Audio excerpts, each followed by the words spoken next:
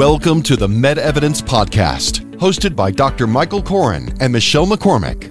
MedEvidence, where we help you navigate the real truth behind medical research with both a clinical and research perspective. In this podcast, we'll have discussions with physicians that have extensive experience in patient care and research. How do you know that something works? In medicine, we conduct clinical trials to see if things work. Now, let's get the truth behind the data. Welcome to MedEvidence, powered by Encore Research Group. Go to EncoreDocs.com. Welcome back, MedEvidence, truth behind the data. 4-part series. Today's topic is longevity. Can medical research help us live longer? We've answered those in the past 3 parts. If you haven't listened to them, go back. Joining me today, Dr. Michael Koren, founder and CEO of Encore Research Group and a practicing cardiologist. Dr. Koren has been principal investigator of over 2,500 clinical trials and published extensively in the most prestigious journals in the world. Also joining us today, Dr. Victoria Hilo, a well-respected pediatrician, also a clinical research investigator, and practicing in the emergency room. We have had a really great topic about how to live longer. I mean, basically, it is the simplest answer. Something we all want to do. There are 3 pretty simple ways to make that, and let's talk briefly about those. And they sound simple, but some work avoid has to go. hazardous things, maximize healthy lifestyle, and discover relevant medical evidence and apply its wisdom. Boom. That's it. Yep. Done. All right. Fist pump. Moving on. Drop the mic. But it's a little more complicated than that. You know, we touched on... The devil's in the details, as they say. Right. Exactly. The hazardous, the avoiding hazardous things, defining hazardous, you know, as staying off of ladders. We learned something new today. But... and then maximizing healthy lifestyle. We talked a lot about nutrition and avoiding the sun and risk factors. But, you know, what about the things you hear about all the time? An aspirin a day keeps the doctor away. Mm-hmm. How does something like that fit into our life? Yeah, so that's been an interesting story over the last 50 years. And I have a lot of patients that come in, I heard it's bad to take an aspirin now. And it's an interesting phenomenon is that the way stories get reported is sometimes very, very confusing for people because the media will report the top line, but they won't report the details. So recently something came out that showed that if you get to age 70 and you haven't had a heart attack or a stroke and you don't have heart disease, you don't need to take an aspirin. And it's for a simple reason, is that you're very unlikely to die or have a major problem related to a heart attack or stroke if you can get to 70 without it. So those are people who tend to have either great genes or have been practicing healthy lifestyle and avoiding hazardous things. Mm-hmm. So if you can do that and you get to 70, don't need an aspirin. But what those stories don't tell you is that if you had a heart attack at 50, you definitely need to take an aspirin when you're 70, even if you're doing well. Or if you have hypertension and high cholesterol and diabetes, you definitely need to take an aspirin. Or if you just have diabetes and have little lumps and bumps in your coronary arteries, you should take an aspirin. So again, the devil is in the details. And certainly the data on aspirin is very, very robust. And more broadly, the data showing that anti-inflammatory drugs make a difference. So aspirin has some interesting properties. It's an anti-platelet agent. It makes the platelets, which is the sticky part of the blood, less sticky, mm-hmm. which is important, and also has some modest but important anti-inflammatory properties. And many, many studies have shown that if you've had a heart attack or a stroke, aspirin is essential to prevent another. And if you're just high risk, one of the nice studies that was done, now 40 years ago, was a study of physicians between age 40 and 80, just taking an aspirin a day as a preventive therapy. These are people who had no known history of heart disease, and it turned out it helped those folks as well. Well, there's, ibuprofen and acetaminophen also. So what are the differences? Well, ibuprofen is an anti-inflammatory. Tylenol, acetaminophen, is primarily a pain reliever.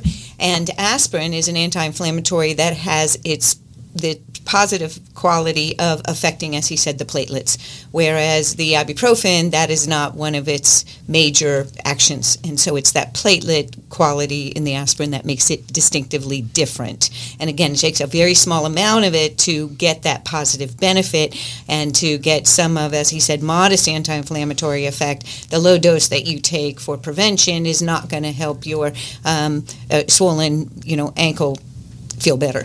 Yeah, and then what about like baby aspirin versus... That is what you take. Okay, so it is baby aspirin. Yeah, it's interesting. We know a lot about aspirin, but the exact dose is still subject to debate. So, quote, baby aspirin is low-dose aspirin, typically about 81 milligrams. Outside of the U.S., it's 100 milligrams.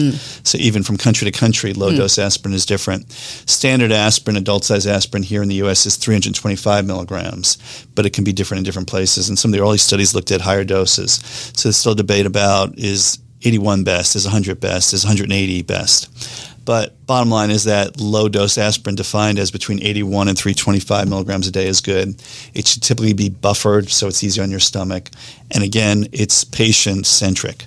So if you're less than 40 years old, or quite frankly less than 50 years old, and don't have any other cardiovascular problems and no high-risk markers, then there's probably no reason to take it. If you're between 50 and 75, certainly, and don't know your cardiovascular status, it's a good idea to take. And if you have coronary disease or if you had a stroke, obviously in consultation with your doctor, or peripheral arterial disease, then you should be taking aspirin, something like that. And just to magnify Dr. Hilo's point, ibuprofen is called a non-steroidal anti-inflammatory agent. And there's others on the market also, Voltaren, Naproxen, a bunch of them.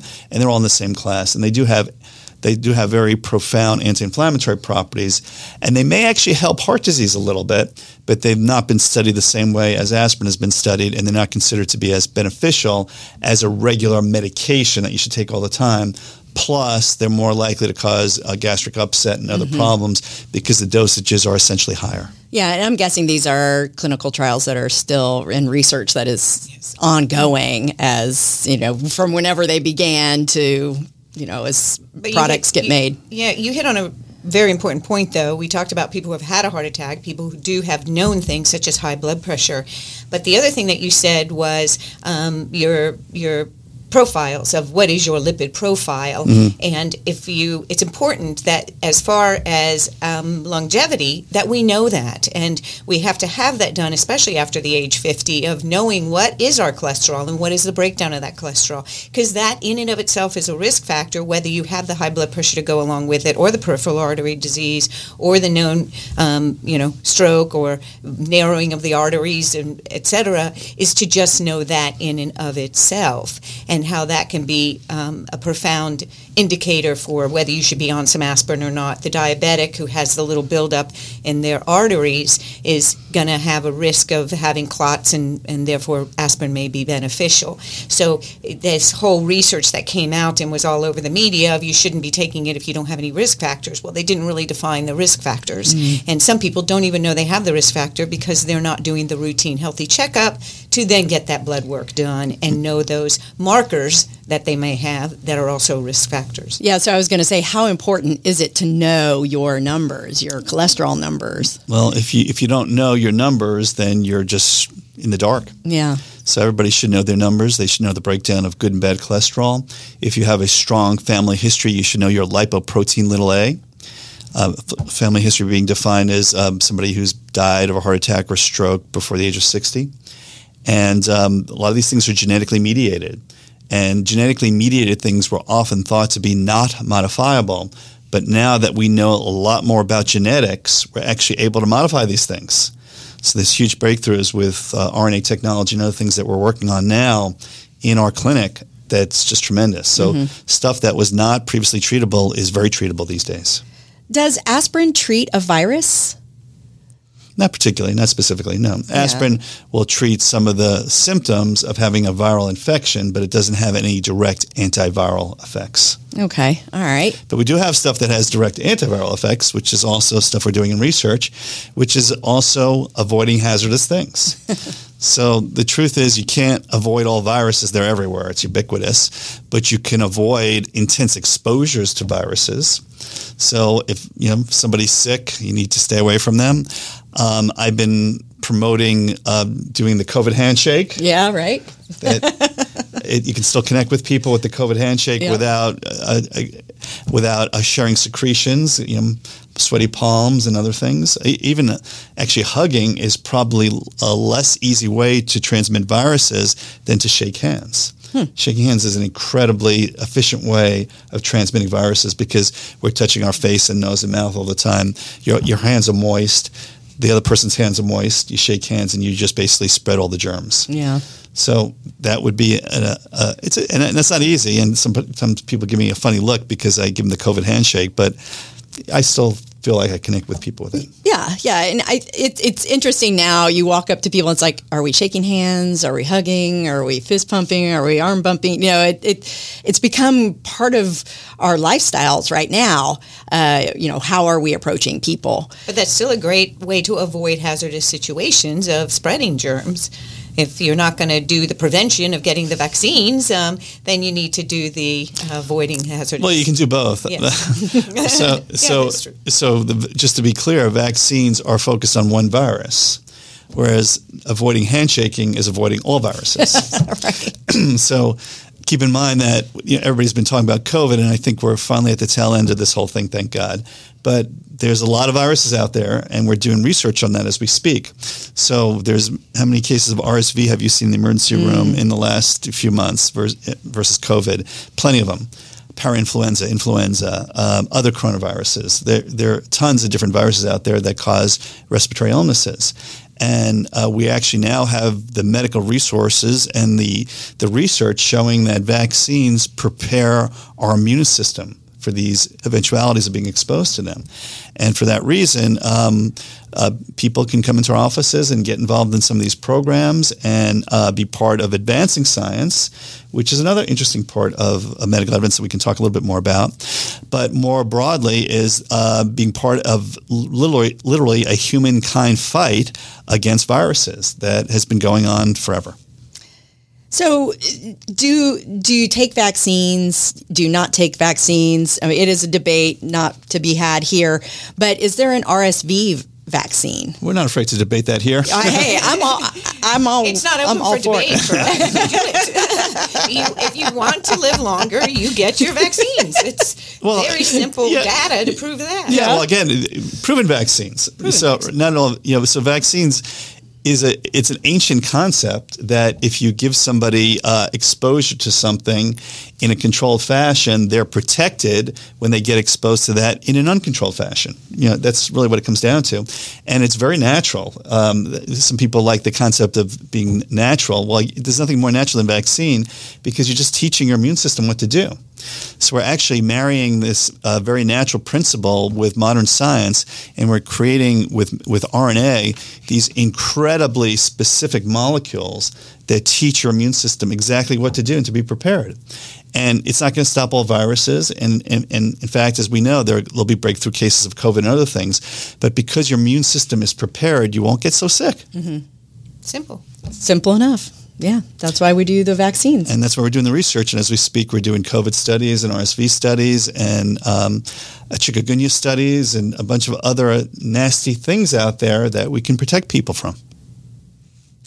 Well, Dr. Michael Koren, who is the founder and CEO of Encore Research Group, and Dr. Victoria Hilo, a clinical research investigator and ER doctor, as well as a well-respected pediatrician.